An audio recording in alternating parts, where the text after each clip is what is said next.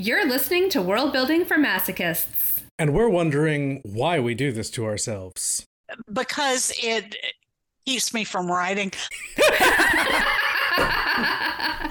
The more time I spend world building, obviously, the less time I have to think about what I'm actually going to write. Absolutely true. Well, ladies and gentlemen, that is Charlaine Harris. I'm Rowena Miller. I'm Marshall Ryan Maresca. I'm Cass Morris, and this is episode 91, Making the Incredible Credible.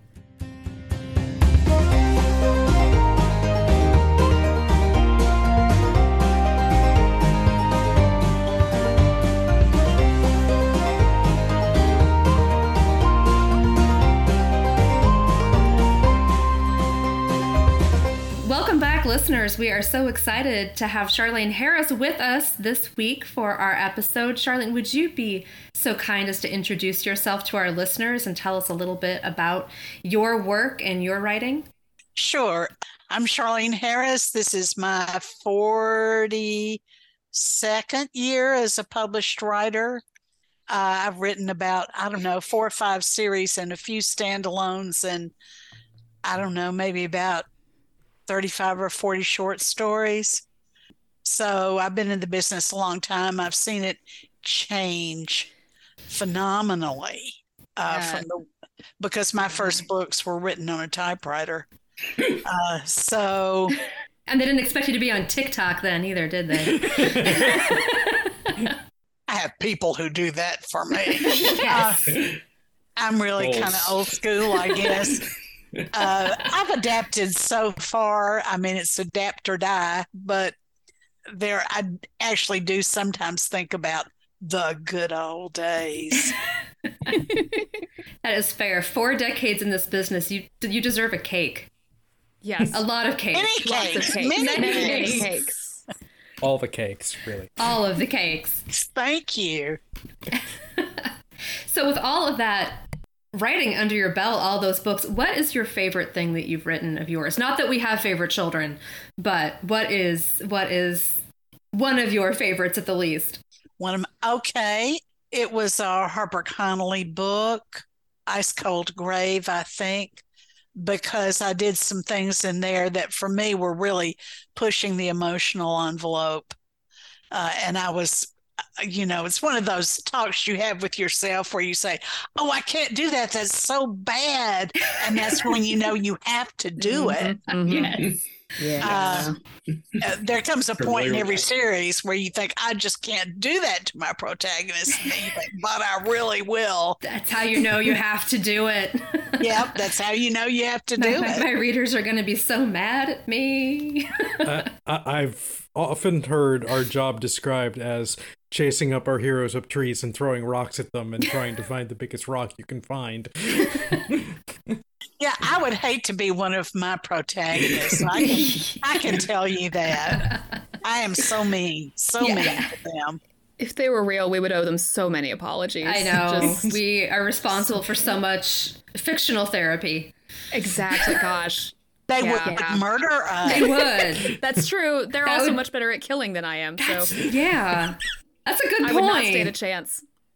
I saw a thing earlier, it was something on Twitter, someone asked, if you had to fight your characters, who would win? And I'm like, absolutely them. They're violent and have magic.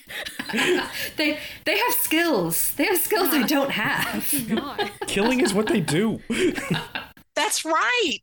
So I'd already asked you the short version of this question, Charlaine, but when it comes to world building, what do you love doing? What do you enjoy doing when it comes to building your worlds? Oh, I like the whole process. I love drawing maps. That's fun. I love figuring out the law enforcement system, which is always very crucial in my books, the economic system, the predominant religion, how it's expressed, racial relations, whether or not gay people can be out, all of that. I can make the way I want it rather than the way it actually is, because it's my world. And as you said, you get to write the rule book, and then the characters either have to follow it or not, and then they're in trouble. I kill them. Yeah. Harsh but fair. I'm an executioner, no doubt about it. Sometimes that's what you have to do. Of the worlds you've built, which is your favorite? Which was your favorite playground? Oh, the one I'm writing right now, the Gunny Rose series, because that just is way more research intensive than anything else I've ever done. I have to look up stuff all the time for those books about the 1930s and about the Russian royal family and about her guns, because you just can't get anything about guns wrong. Someone will tell you. Mm-hmm. Oh, yeah. so quickly. That and horses, I understand. Those are the two big landmines. Trains too. Trains too. I hadn't thought about that, but boats I know as well, but trains I didn't know. Oh yeah. I can imagine the trains people are very, very trains people. They are very, very trains people, as you put it. So I'm really enjoying this series so much, because I have to think about the way they dress. I have to think about what they had to eat. I had to think about whether or not they could have a refrigerator, whether or not the hotel would have a bathroom in the room, because my grandparents owned a hotel and there were like 2 bathrooms per hall. Oh, wow. So that's a big change, and one you should all be grateful for. Yes. Any of us who remember dorm showers, it's not the best. It's funny. I included an actual historical hotel in the book I have coming out, and it was one of the earlier ones to do ensuite bathrooms for each room, because it's one of those places you go to take the waters. Oh. Which basically means cleaning yourself. So it was like a highlight of the room was you get your own bathroom. You're gonna need it. You're gonna need it. I would think with a time like the 1930s too, it'd be really interesting, because different locations within the world are moving more rapidly than others and are catching up to some of these new technologies faster than others, and figuring out like, okay, based on exactly where they are, what would they have? What would they perhaps be interested in but not have implemented yet? And what is still just completely, on the moon for them as far as it might be. Well, there are so many more catastrophes that happened in my version of America that's an especially debatable point as to whether they would have amenities or not. So since our readers or our listeners may not have read the series, can you give us anything about that? Can you tell us a little bit more about your version of America in these books? Sure. America is split into 5 parts following the assassination of Franklin Roosevelt before he took office. The vice president then didn't automatically become the president. It was and then in my book, he died too of the Spanish flu. So America's in chaos and splits along the lines that I thought were quite logical. But then I think a lot of my work is logical and other people don't. As long as it's internally consistent, that's where we get to, right? I could see the fault lines where things would divide, and that's what I did. So there's there's Dixie, there's Britannia, which is the original 13 colonies minus Georgia, which went with Dixie, of course. Yeah, of course they did. Yeah, that checks out. Yeah. There's New America, which is the plains, and Canada has come down. Of course, those Canadians. They're just waiting for the chance. Just waiting for it. They've been waiting since 1812. And then Mexico comes up.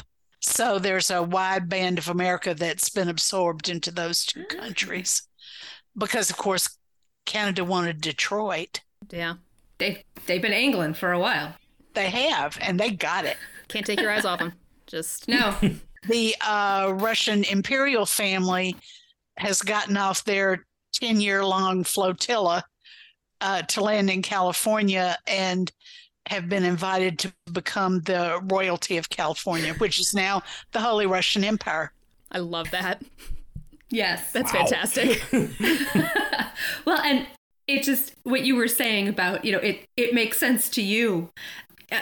I think that is one of the challenges, is like, how do we make the things that make sense to us make sense to our readers?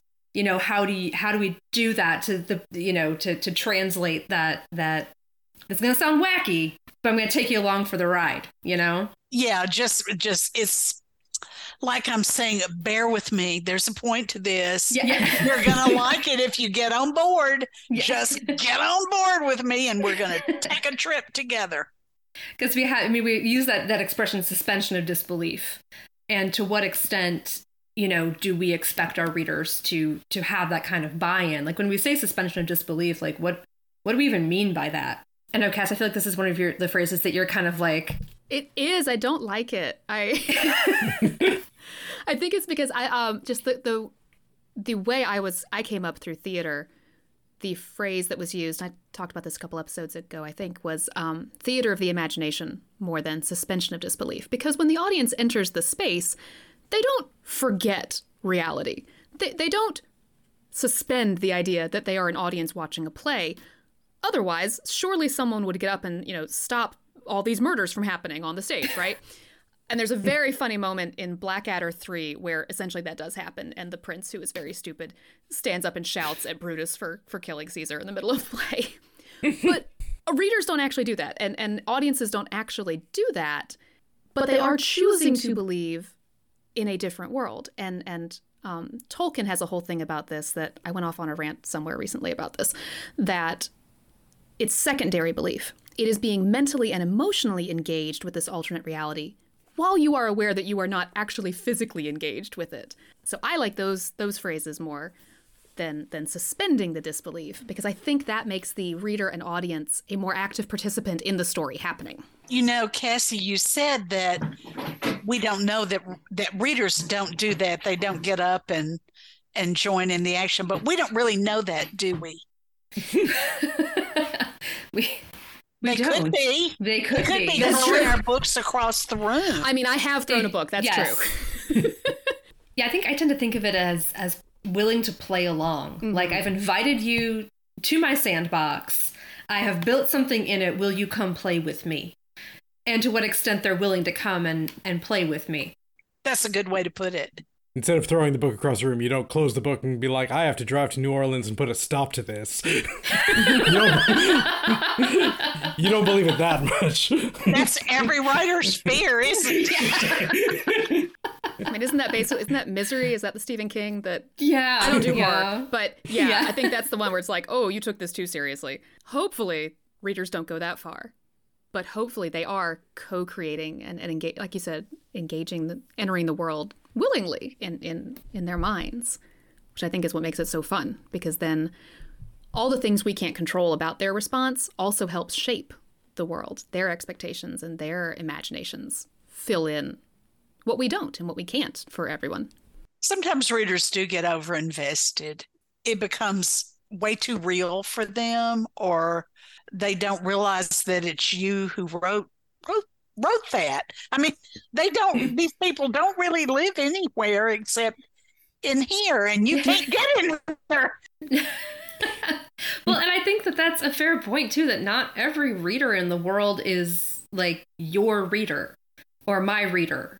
You know, that you have to write to your reader, not to everybody, because not everyone's going to buy in. I can't send an invitation to the whole world to come play in my playground, because a lot of them are going to be like, no, I don't like your playground. Or they won't even open the invitation. They'll just throw it in the trash. Even if you have it marked RSVP, they won't. Yeah. They will not do it. No manners. No manners. No manners. No manners.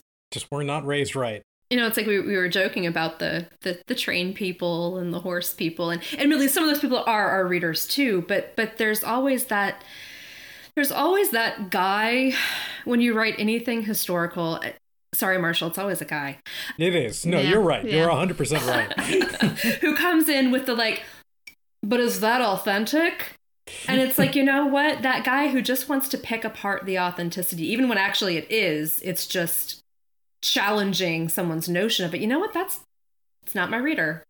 How do you answer a person like that if they actually turn up and challenge you in front of an audience? I was gonna say, if it's in my email, I hit delete. But so easy when they're right. No, and they're right there. That's true. Delete. Yeah, he's still there. I had a guy try to do that with me at a book signing once, and he was trying to one-up me on ancient Rome facts, and I just kept, like, really cheerfully topping everything he told me.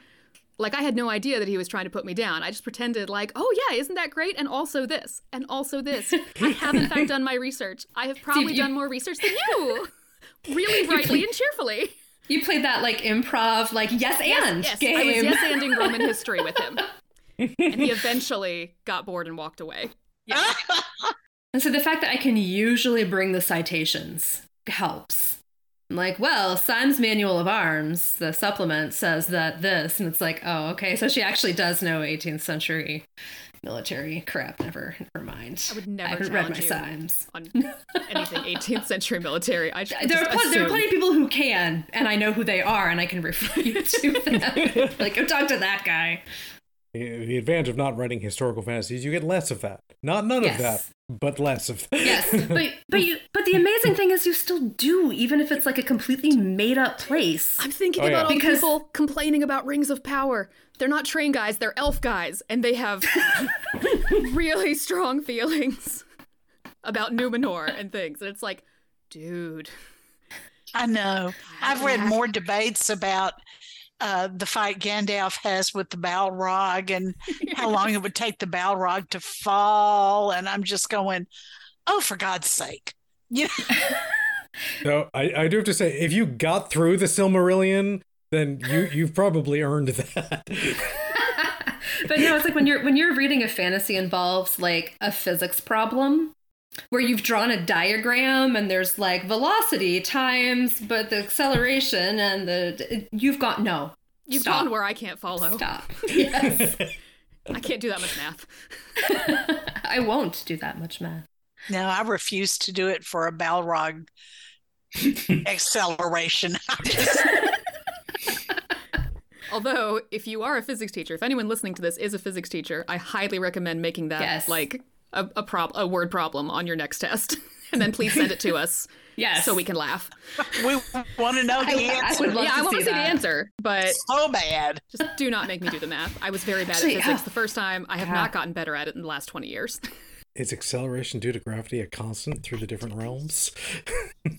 Valid question.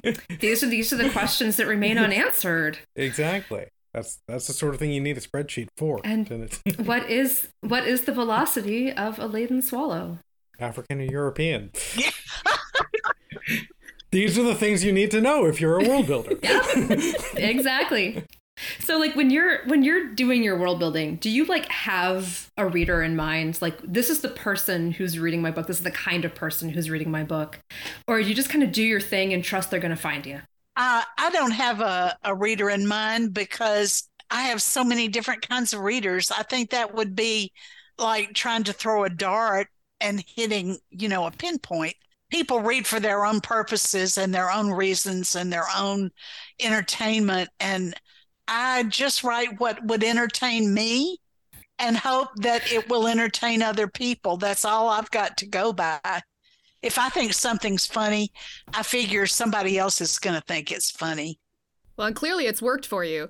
And you've got, lots of devoted fans who keep buying into your worlds. Yeah, I'm very fortunate. So I think that has worked for me. But I think that's a good point too. When you think about what would I enjoy reading? Like, I am in fact a valid audience. Yeah. Yes, a very informed, valid audience. I hate when I'm reading a book and I can't believe it. I'm just going, oh, this is stupid. You didn't seduce me with your wonderful world building, and you didn't give me that satisfying, yes, I'll go along with you on this journey.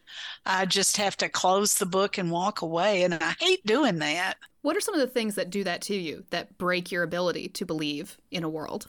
If someone is too good to be true, that's always a problem. If people don't have any flaws, if people behave in a manner that I think is ridiculous, whether or not it's true to them is I don't know. I'm not writing them. Yeah. But if in my opinion, no one in the history of the world ever acted like this, then I am not going to want to follow that non-person into whatever world they're going into. You know what's one that I've realized has made me close more than one book, and I'm not going to name names because the one I'm thinking of is like really popular, and I'm sure people are going to fight me on it. But when the world feels like a rat maze built for the protagonist and no one else. Yeah. When it feels like this world only exists for this protagonist to like run through and achieve things. And only the protagonist could, by the way. They're the only one who is suited to this particular rat maze. And I'm just like, well, this isn't world building. This is like making a weird experiment for your protagonist. Yeah. I see what you're saying. Now Naomi Novik can do that. Her Scholomance trilogy is just amazing. The world she's built there, and these kids go to a school that is literally trying to kill them, and they can't leave until graduation. And at graduation, they have to walk through a hall of creatures who will eat them. So it all depends on strategy and who can get at the front of the wave of kids trying to get out, where in that placement you should be. In the middle, probably, so the first ones get eaten and you can get through while the monsters are still eating. But you don't want to be the last one. You don't want to be the last guy. I don't know. Maybe the monsters would be full, but you could just stroll on through while they, are sitting sluggish. back. It could be a valid strategy. Possibly, but I just love the world building in those, because if a lesser writer had done it, I would think, oh, bullshit. But because it's Naomi Novik, I believe in it all the way through. And I think that is a big thing there, where you can feel that if you stray from like the set story at all, that the world still holds up outside of that realm, or what you're telling about the world and what you're showing about the world, that those line up. One that has been coming to mind to me is, there was a show on Netflix a few years back called Bloodline. It's not a science fiction fantasy show at all, but it was one of the recurring things in that show was it kept talking about, like, my family is very important in this town. My family has all these ties. But as the show goes on, you learn more about who's in this family. The family itself does not really have any connections. They're not like, and there is no extended family. It's literally like, their father moved to town, married the mother, had 4 kids, and of those 4 kids, 3 of them are losers. So, like, who is the strong, like, family that they keep talking about in terms of, like, we're a very well-respected family? Because you never see it in terms of what they actually show you, but they keep telling you that. It's informed prestige, not... Yeah, and not earned nothing of what they do actually shows you that in practice. And the more I watched the show, the more that aspect of it really started to stand out to me. But it's like we have the whole, like, show versus tell thing, and I feel like a lot of times people take that on a very, like, sentence by sentence craft level. Yeah. But, like, no, it's actually a global structural thing too. You can't tell the reader something is true in the text and then show them the opposite, or not show them those things. Yeah, that is true. I feel like I see that one a lot with, like, informed intelligence in characters, where, like, ooh, yeah, we're told this character is so smart, and yet they're constantly doing, and everyone in the world tells this character they're so smart, and yet they're constantly doing just the most dumbass things. And the one I'm going to call out is a classic, and it's actually one of my favorite literary characters from my favorite book, The Scarlet Pimpernel.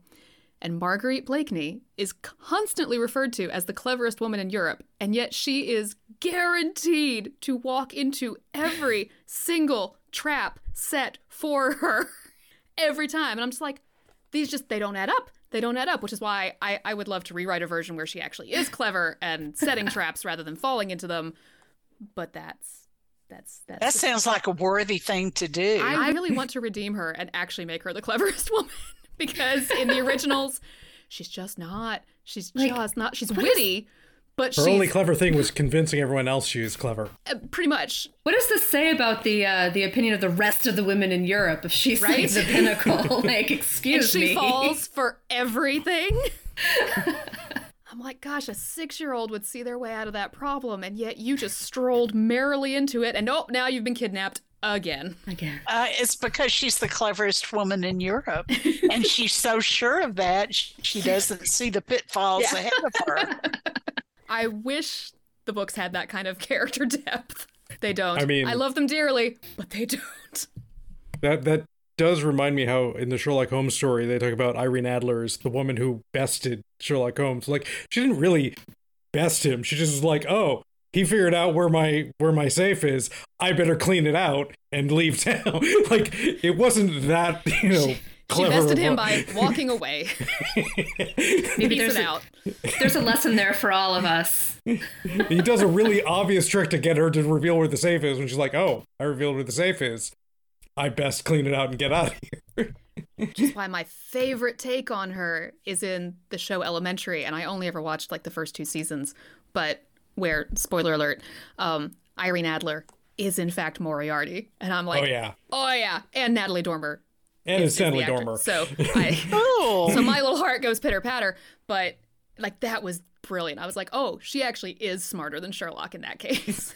That Irene Adler was the biggest trick she pulled on him as Moriarty. Yeah. It was brilliant. Yeah, that was very well Loved done. Loved it. So we were talking about a little bit ago Naomi Novik, and among many writers who I think can pull off, believe just about anything that you write. Do you think that it's entirely just the skill in writing it, or are there some things that you're like, I'm not going to buy it no matter what? Like, can we as writers literally make anything believable, or do even the most skilled among us have our limits? If you're really skilled, you're not going to set yourself up for failure. You're going to make the best world you can. You're not going to try to sell people a stupid world. If you're a really great writer, you can think of a better world. I mean, surely. Or I wouldn't be the cleverest woman in Europe. Yes. I think that's a really great way to put it, in thinking about what do we as writers decide we're going to work with? How many things are we going to try to hang on this world? Because it can become like a Christmas tree. And if you put, too many different concepts on it, all of a sudden it falls over, right? Or the lights short circuit, or, oh no, I've set a fire in the house. By trying to do, every year. Knowing the right balance, I think is a part of the world building craft for writers. You have to give readers something recognizable. You have to give them something they can feel familiar with to make the rest of the world more credible. Look at the hobbits. They got to eat 4 or 5 meals a day. Everyone can relate to that. Highly relatable. Yes. The desire to, at least, certainly. Just want to stay home and eat good food, and that's all I need to do. Yeah. I've been reading The Hobbit to my kids, and I think that is probably one of the most relatable and anchoring things about that text is that Tolkien continually puts in Bilbo wishes he was home. He's thinking of his little hobbit hole and how he wishes he was there by his fire, and it's like, I will believe all the goblins and the wargs and the giant eagles because I have someone who's telling me something so familiar and so relatable. Yeah, they have to pay their bills. They have to reupholster their couch. They have to pay their insurance. They have to do all these things. Something that people can say, oh yeah, I do that too. So I'll fall off a bridge with that person, or I'll kill a Balrog with that person. I think again, just recognizing the uncomfortable parts of our shared existence, whether we're in the real world or a second world or a kind of blend of the two where we're basing fantasy off of the real world. Like, rain is wet and uncomfortable in all of these places. Your feet get cold and it's not fun. It's like these little tactile touchstones that you can come back to. Think of how wet and cold people got when there was no weatherproofing and no rubber boots.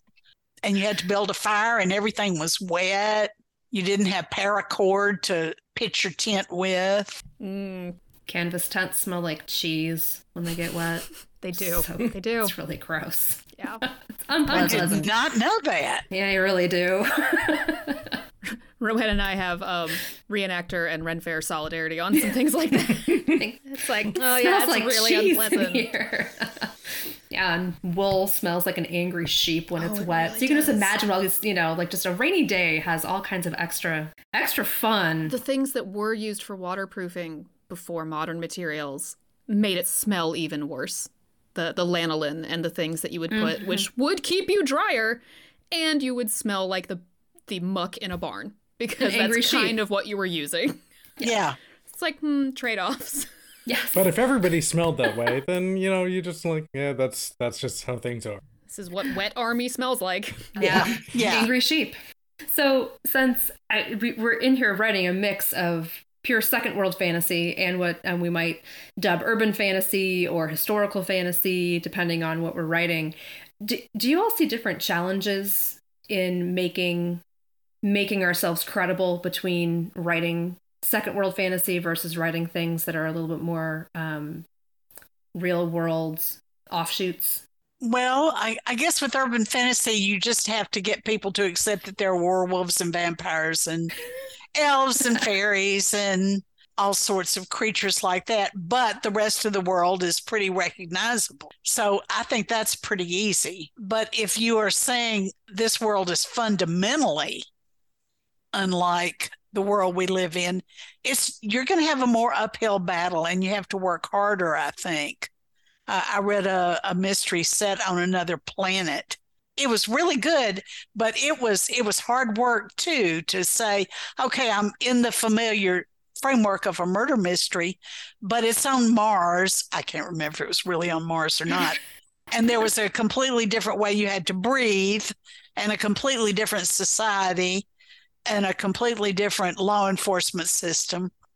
And it was a lot to absorb, that you were actually literally not in a fantasy, well, I guess it was a fantasy world, but you're on a different planet. And that made a lot of difference in the narrative, of course. Well, it ought to.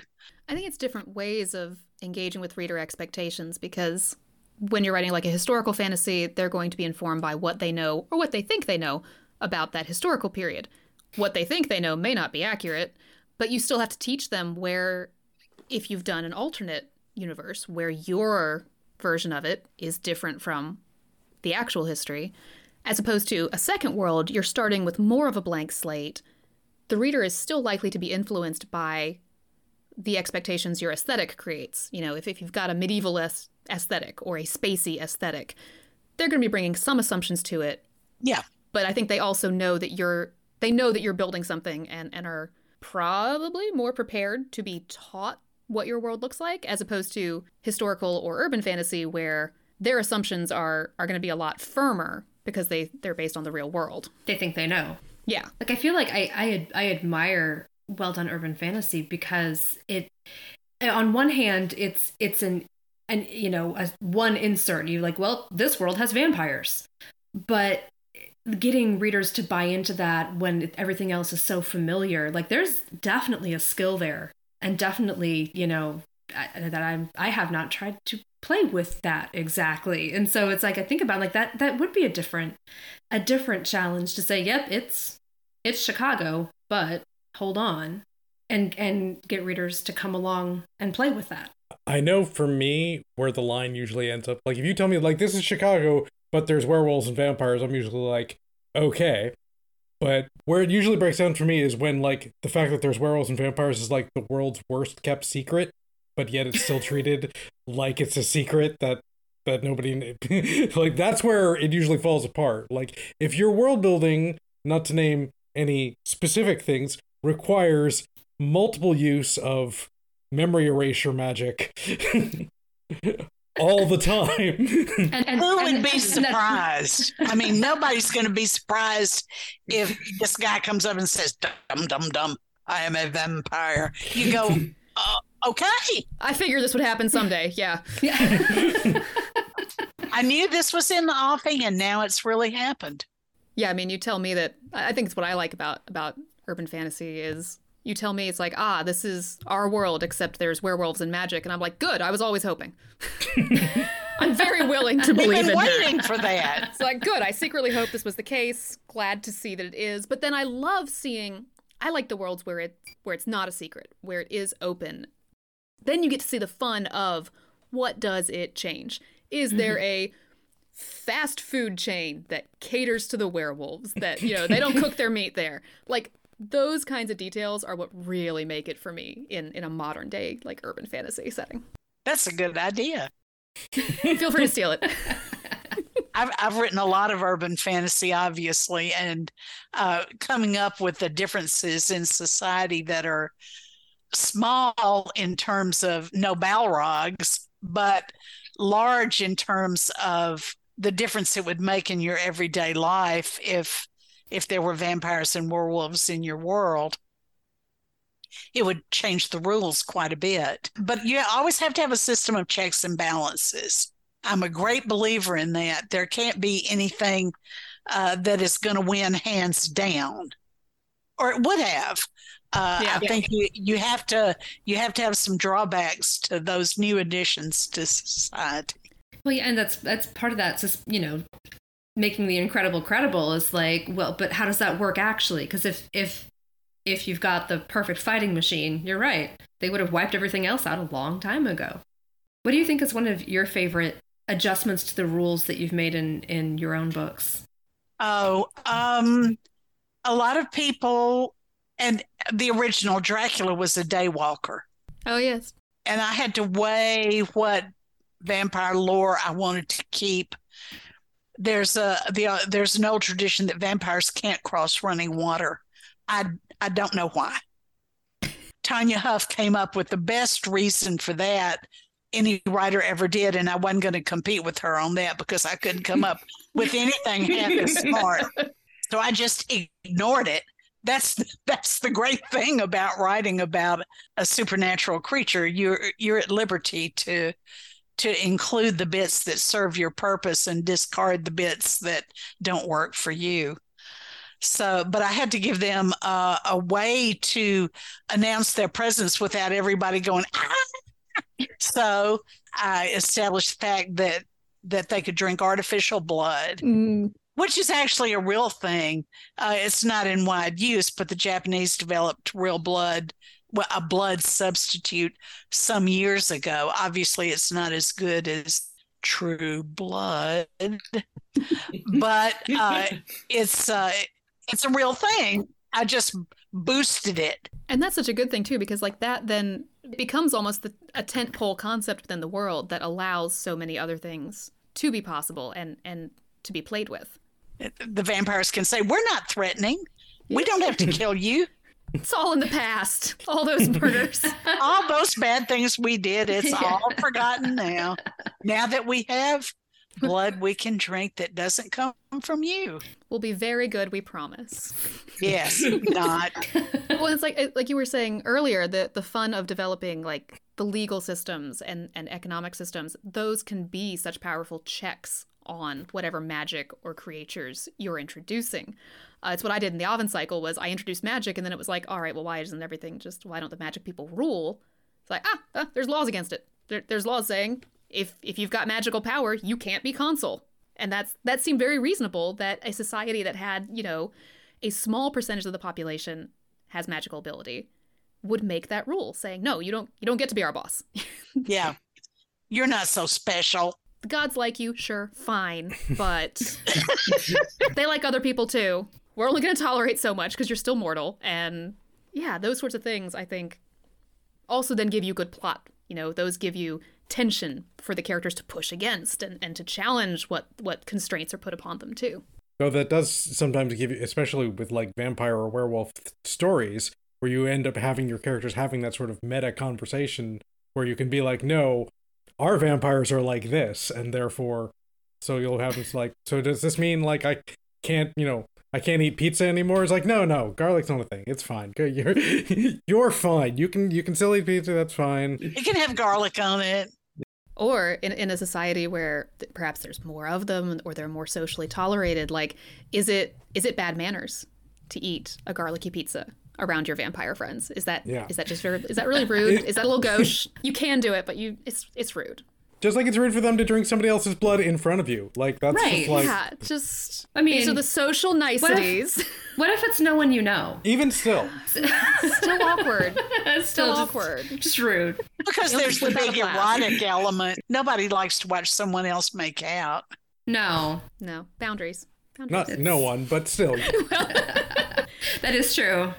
As the internet has taught us, if you can think of anything that anyone might want to do, someone Someone will do it. Yeah. Someone will do it. And enjoy it. Yeah. Rule 34 stands. Forever and ever.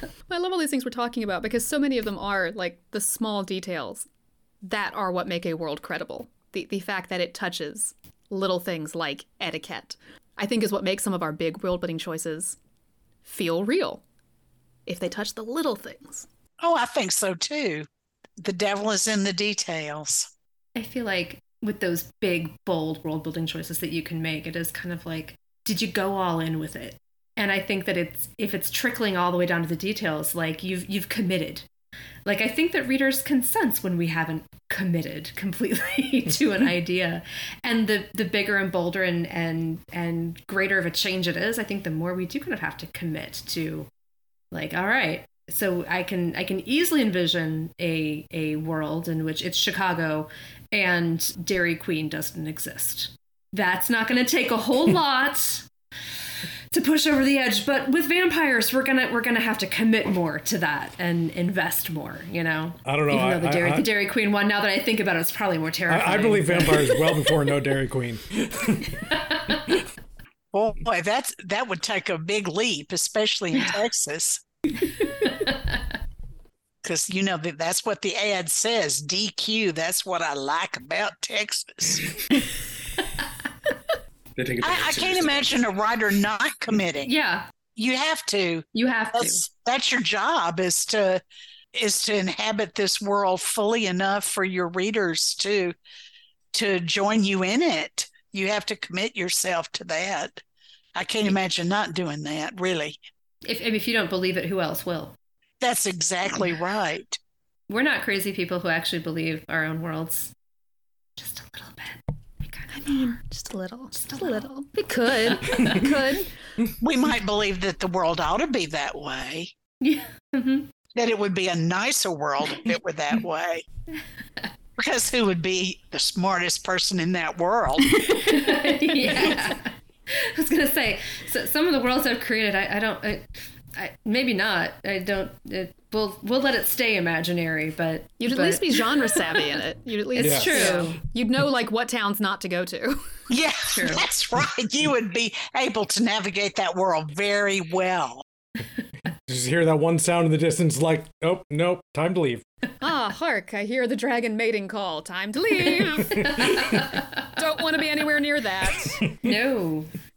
They are not careful what they do with their wings and their fire during their mating dance. Oh, You're probably right. That's a David Attenborough special just waiting to be recorded. Oh, I want that now. I do. I want it. Oh, I do. His calm voice saying, Yes. and unfortunately, the young dragon perished. Stomped on Exactly. by his mother. Wipe a tear away for the young dragon. Yeah. The way I do for baby lions when they die. It's like, oh, that's so sad. Yes. Nature is a cruel mistress. It is.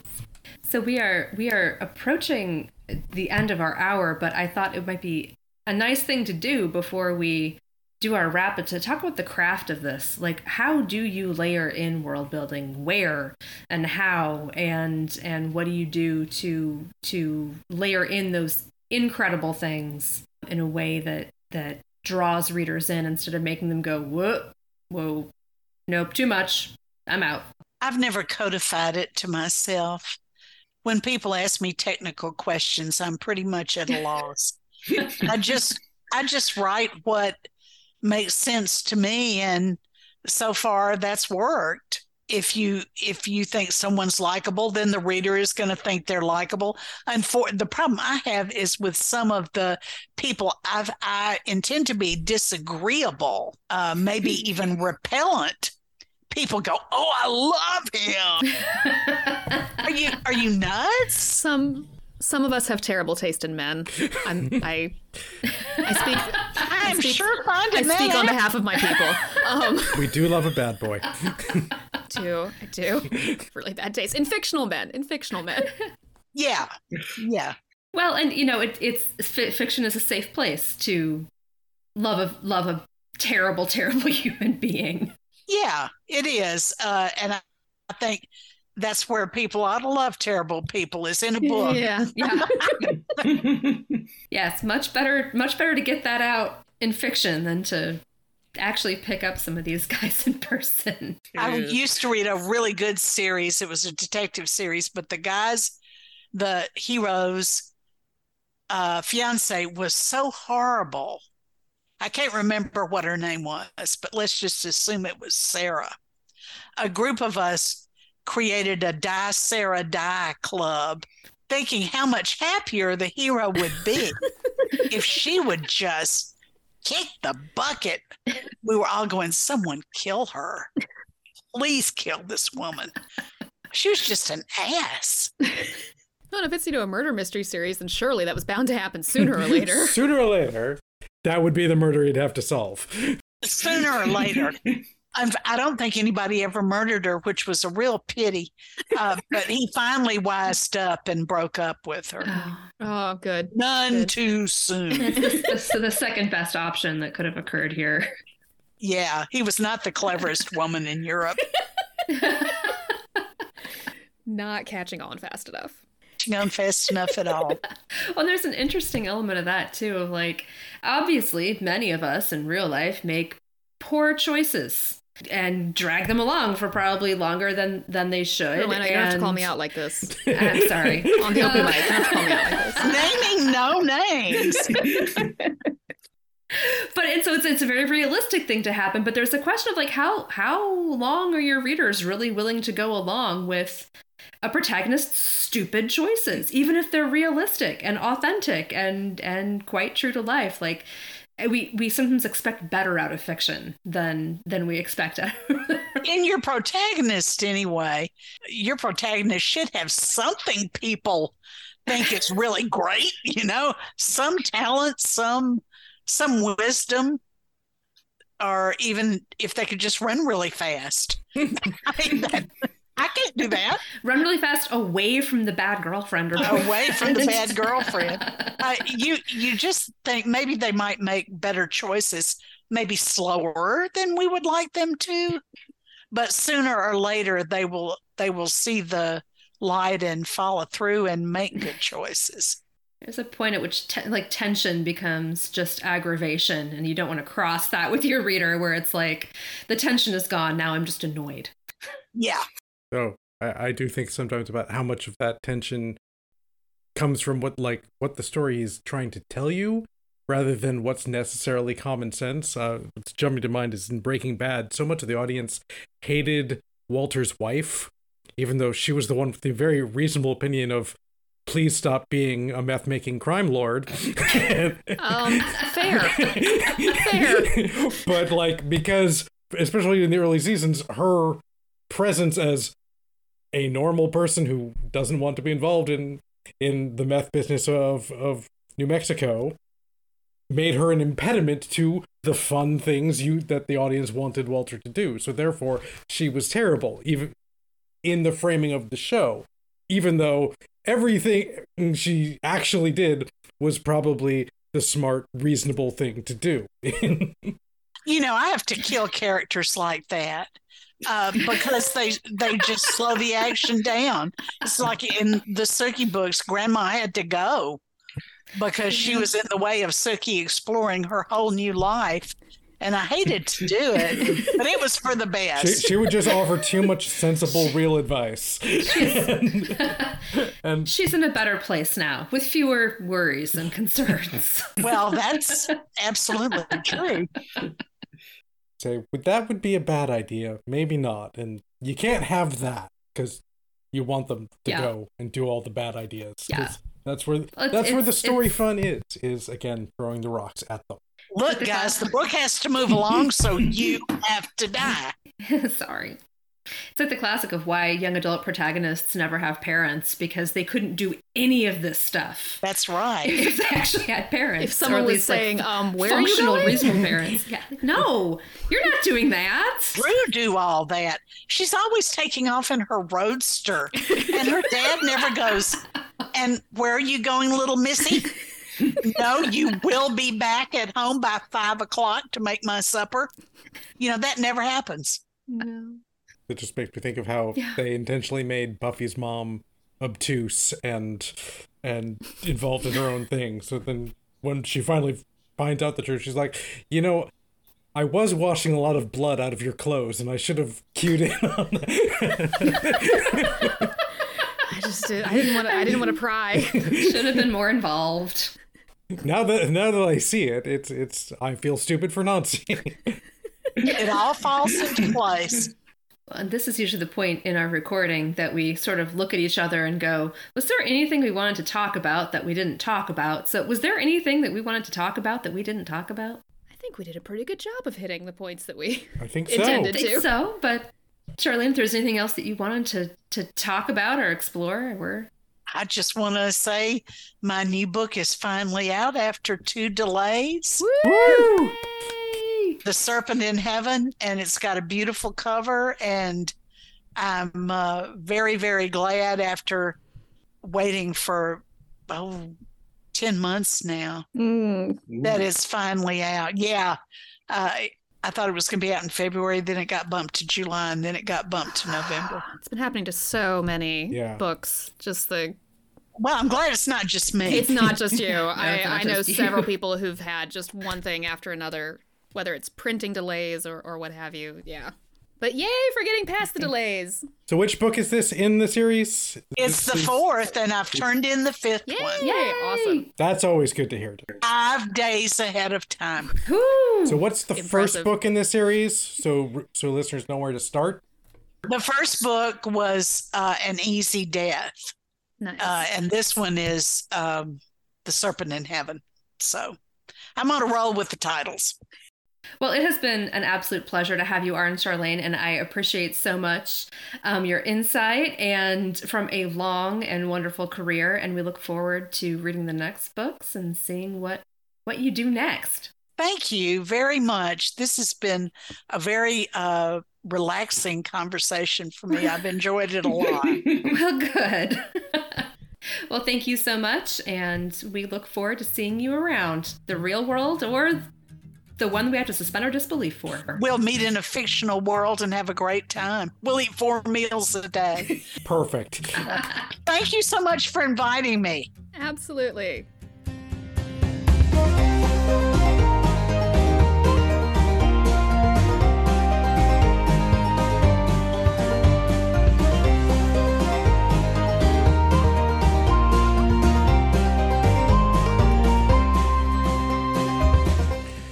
Hi, you.